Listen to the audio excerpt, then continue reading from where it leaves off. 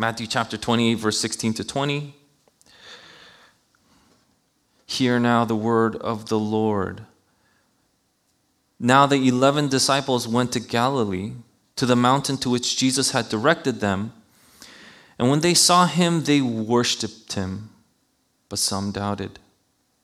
And Jesus came and said to them, all authority in heaven and on earth has been given to me. Go therefore and make disciples of all nations, baptizing them in the name of the Father and of the Son and of the Holy Spirit, teaching them to observe all that I have commanded you. And behold, I am with you always to the end of the age. This is the word of the Lord. Thanks be to God. Last week on Holy Saturday, I was shaking when I came upon the 40th day of the Bible reading to finally finish it. And I was shaking. My heart was palpitating. And I figured, wow, this is how I might feel today when we finish, finally, the book of Matthew. And I thought last week my heart was palpitating because I was excited to finish. But now I think it was just my high blood pressure. But I can't believe Matthew is over. This Sunday, and I looked it up last night, this Sunday marks exactly to the week 1.5 years. 18 months. For 1.5 years, we have been studying this book. And for 1.5 years, the scriptures, by the power of the Holy Spirit, has changed us. And it's just like the 1968 Virginia Slims commercial tagline, you've come a long way, baby. And I pray that we are now more eager for spiritual food.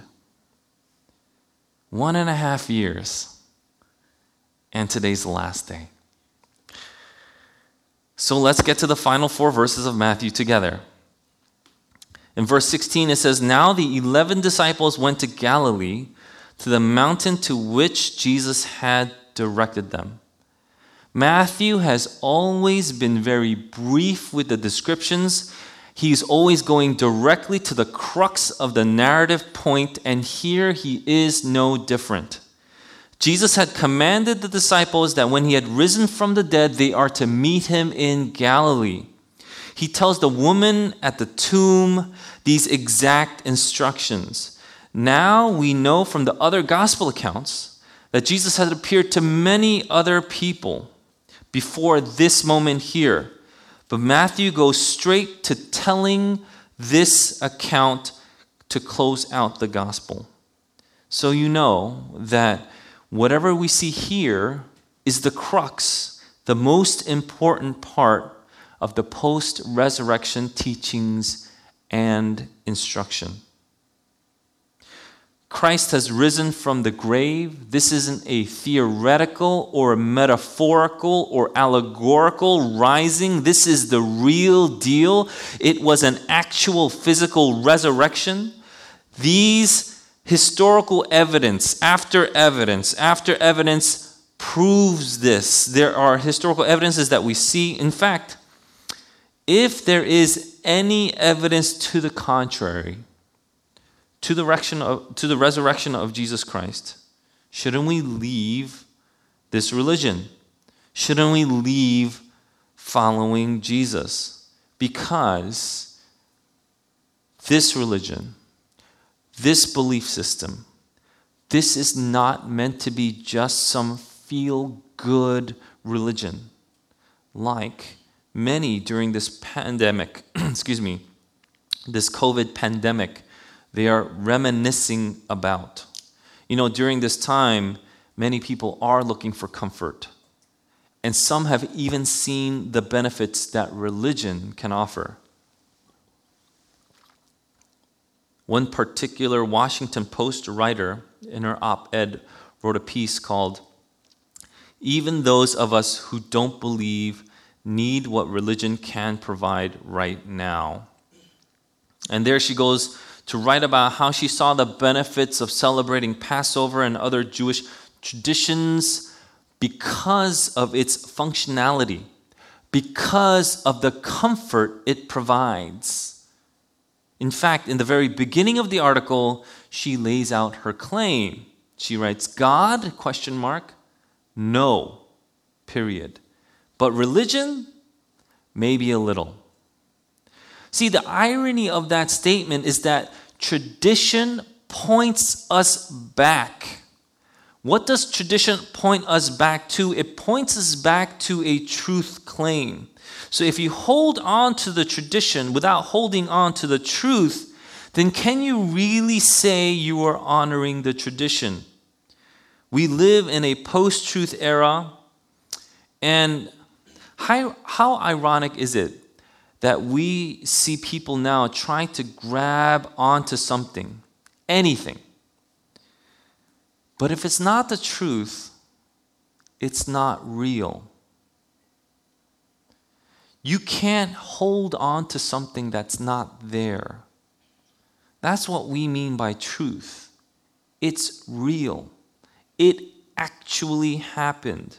In fact, if the resurrection of Christ did not happen, Paul will go on to write in 1 Corinthians 15:17, and if Christ has not been raised, your faith is futile and you are still in your sins. And it's just 2 verses later, he would say that we, of all people, should be pitied. We are the most pathetic if Christ did not rise again from the dead. But in verse 20, he would say, but in fact, Christ has been raised from the dead. This is actually Jesus Christ in the risen flesh that goes to Galilee just as he said he would and meets his disciples. That's why this is so important. That's why this is pretty spectacular and magnificent. And in verse 17, we see the response. And when they saw him, they worshiped him, but some doubted. Here is the account of what happened when they saw him. They worshiped him. This is from the Greek word proskuneo, which means to fall prostrate or on your face in worship. This would hearken us back to Matthew chapter 2, when the Magi would come and ask, where's Jesus? So that they could go and proskuneo. They could go and bow down and worship him. And here's again something that happened. Here's something that gives us a glimpse of what actually happened while people worship Jesus. It says here, some doubted. Some doubted. Some were in disbelief or even hesitant. The literal word here is distazo, which means to doubt, and that's why it's translated this way. Some translations have this word as hesitant.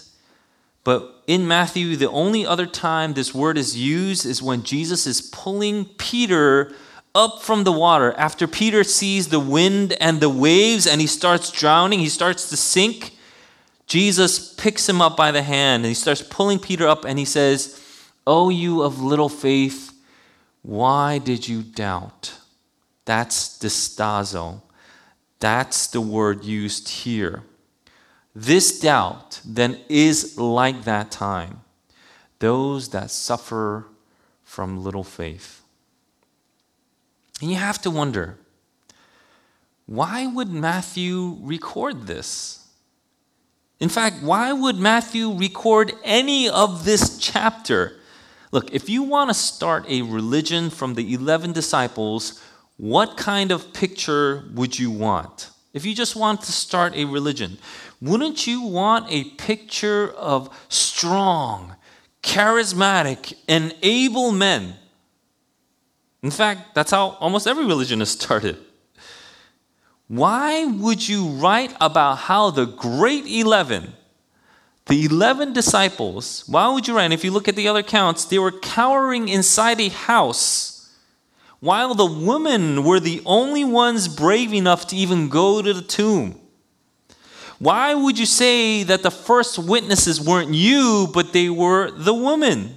And this would have made an even bigger impact in the first century, because in the first century, the testimony of a Jewish woman was invalid.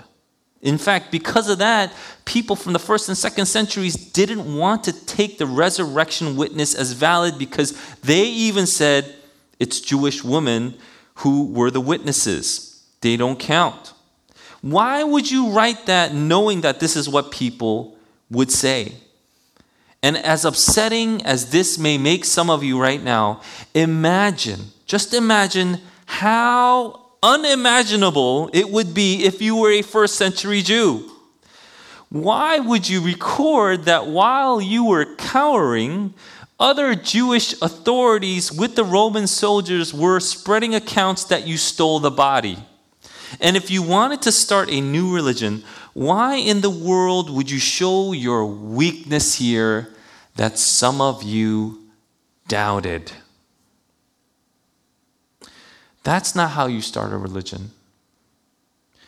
That's not how you start anything, to be honest. Someone tell these guys this, please. That's not how you start anything, bro.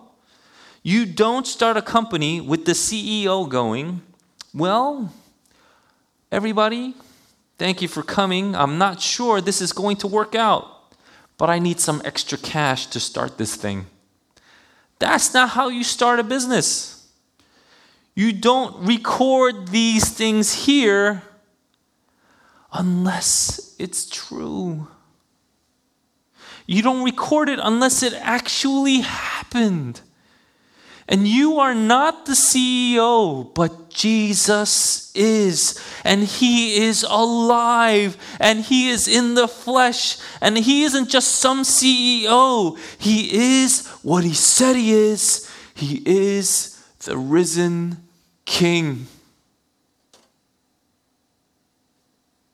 And it's this Jesus that comes and says to them in verse 18, all authority in heaven and on earth has been given to me. Go therefore and make disciples of all nations, baptizing them in the name of the Father and of the Son and of the Holy Spirit, teaching them to observe all that I have commanded you. And behold, I am with you always to the end of the age. This here may be a familiar passage to many of you, but I want to focus on three aspects here. Something that should stand out as I just read it.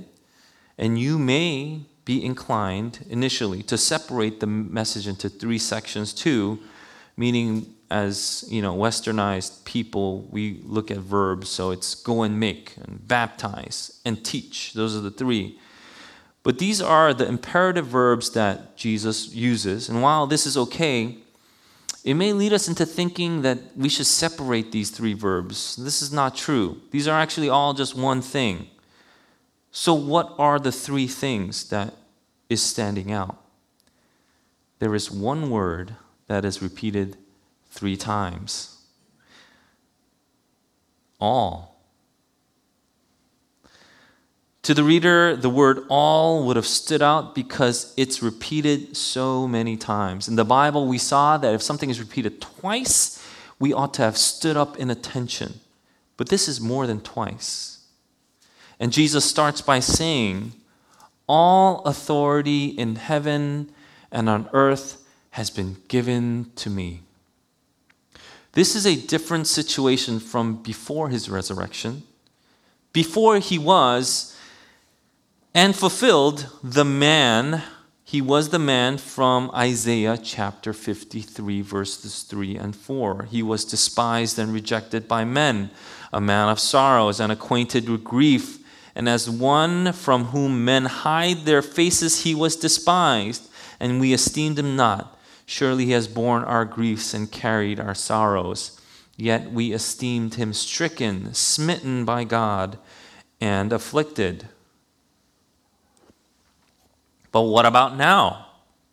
Now all authority, the fullest possible authority, has been given to Him. He is making clear that the limitations that applied to him before on earth, before the resurrection, no longer apply to him. While he was on the earth, before the resurrection, he submitted to the world's powers. He got tempted. He got tried. He got mocked. He was tortured and even executed. But now he has supreme authority throughout the universe. Jesus, now having all authority in heaven and on earth, this Jesus is giving you this command. Now to the second all. Go therefore and make disciples of all nations. Jesus has full authority over everything, and so he sends his disciples everywhere. All authority goes to all nations. He is defining who gets to hear the gospel, who gets the invitation to be part of the discipleship of Jesus Christ, all nations. So reading this, who is the missionary? Just people we call missionaries? Oh, missionary Kim. No. Every disciple of Christ is a missionary. If you are not making disciples, you are not following the command of Christ. Thereby, you are not a disciple. That much should be clear. We don't just send money to some folks overseas, lauding them for their sacrifice. If you are a disciple of Christ, you are a missionary. Your commission by the risen King is to make disciples of all nations. That means there is no boundary to your discipleship making. There is no nation, there is no racial border, there is no one too old, no one too young, no one too high in the social ladder, no one too low in the social ladder. Jesus' sweeping scope of his unlimited authority is giving us the sweeping scope of his commission. Remember, this was a Jewish writer writing to Jewish people. And if you were reading this at the time, this would have broken the molds of everything you had been taught. Even going to the house of a Gentile was considered unclean. Touching Gentile things or people was considered unclean. Making disciples? How would you make disciples? Like Jesus did? Then you did life with them just as he did life with you. This is why during this COVID lockdown, we're not to do less. We're to do more. If we can't meet, we must go the extra mile because of the commission and the comprehensiveness that we have been given of this commission. We must give even more of ourselves, which brings us to the third all. Baptizing them in the name of the Father and of the Son and of the Holy Spirit, teaching them to observe all that I have commanded you. These are not separate commands meant to be divided up into segments, but it's one whole command. The way you make disciples is by baptizing them. And this isn't just by any name of God, but Jesus shows us it is by the name of the true revealed God in Jesus Christ. The name is singular. It's God 3 in 1. The Father, the Son, and the Holy Spirit. God 3 in 1. Being a disciple has a key part here shown in Christ's words. You must be baptized, not just in any way, but this is what the church sees as a sacrament, a holy institution that the Lord has commanded us to keep. And as Reformed Protestant Christians, we see that there are two sacraments that we have been commanded to keep. One is the Lord's Supper, and the other one is this. If you are to be a disciple of Christ, you need to be baptized. On Pentecost, after Peter's sermon, the people were cut to the heart, and they asked, "What shall we do?" And Peter responded, "Repent and be baptized." From the very beginning, with this commission, the disciples knew that baptism was a key part of discipleship. Excuse me.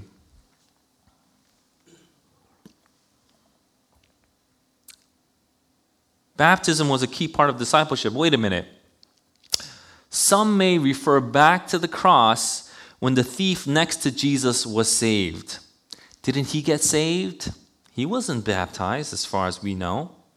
How can you say that you need to be baptized as a disciple?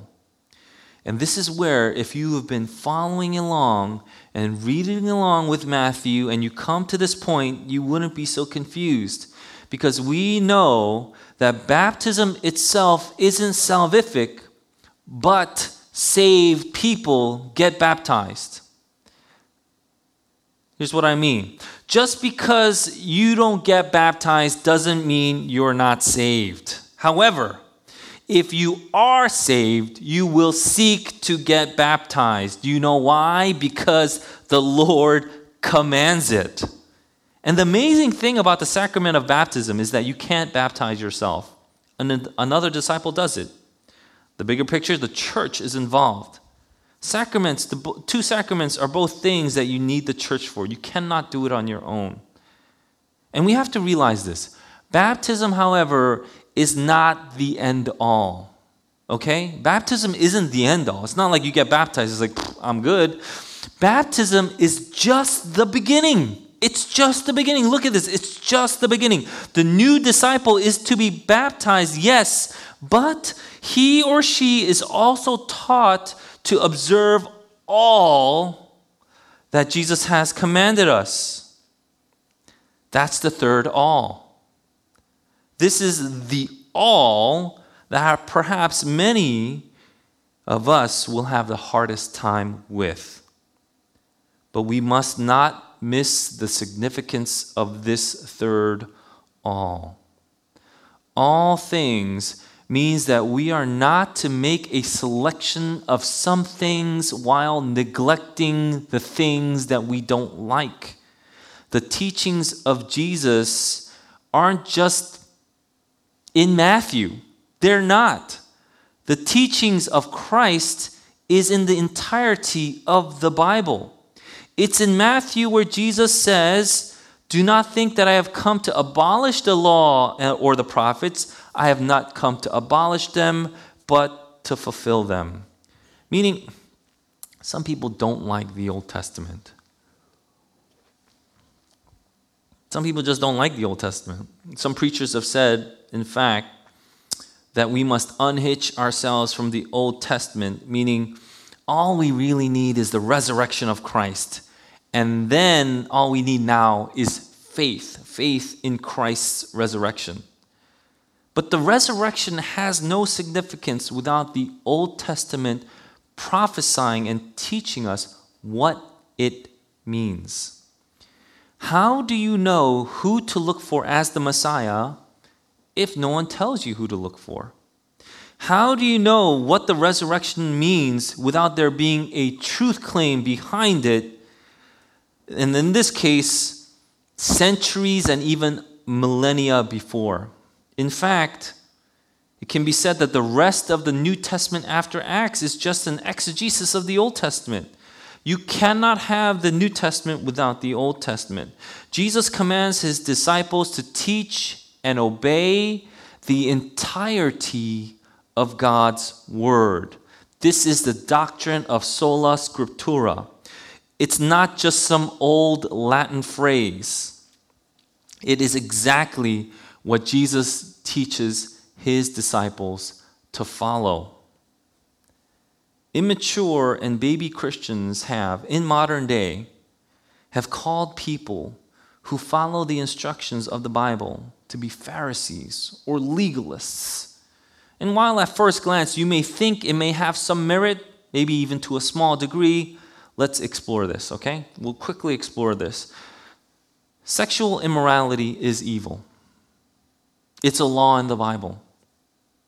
However, those that call people legalists and Pharisees who follow this sexual purity are only condemning themselves, because time and time again we have seen those that do not follow God's law are only doomed to suffer. Sexual immorality destroys your soul. In fact, all sin destroys your soul. You can't go around saying, I'm saved by Christ, I'm saved by Christ, and immediately turn back to your own vomit. If you are saved by Christ, then you would turn to the feast that is prepared for you. You would echo the statement that the psalmist would say, saying, "Oh, how I love your law." There is no other religion that can get this. And this is why without the Spirit, it is impossible for anyone to understand this. Because here it is. You are not saved by good works. You are not saved by your good works. You don't get saved because you don't have sexual or immorality, but you are saved to good works. It is precisely because you are saved, you are able to enjoy the goodness of God and His way. Saved people long to be holy. You know why? Because God is holy. The God that you love is a holy God.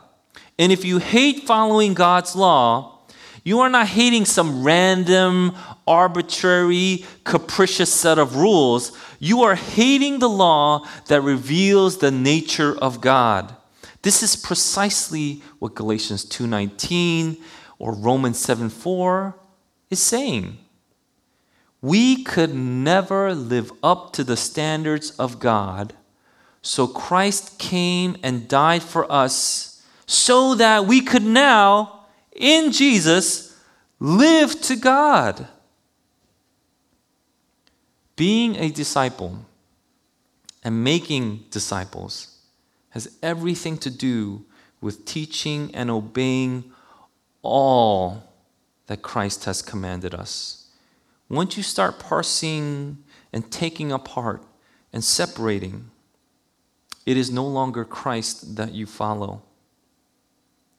I would be incredibly fearful for your soul if you think, well, I love this love part, but these other things I just can't come to terms with.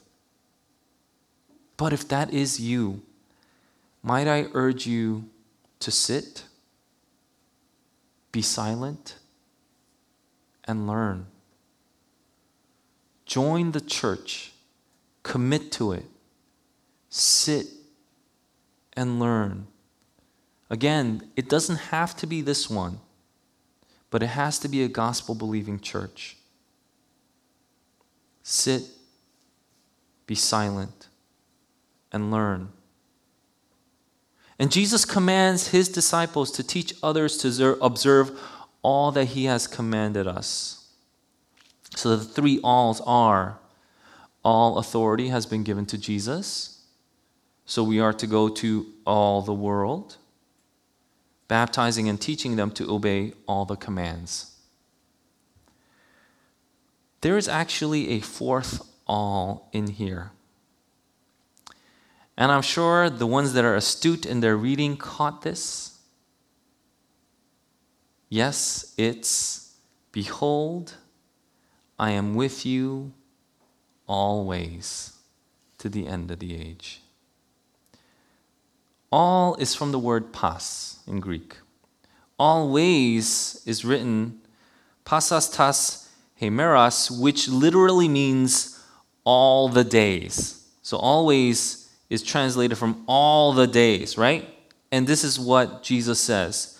Behold, look, I am with you all the days to the very end of the age. You may look at all this and you may think, this is insanity. How are we to keep this? I can't do this. Right, you can't do this. But Jesus commissions you and he gives us this promise, I am with you always to the end of the age. The Gospel of Matthew ends with a breathtaking promise. Behold, look.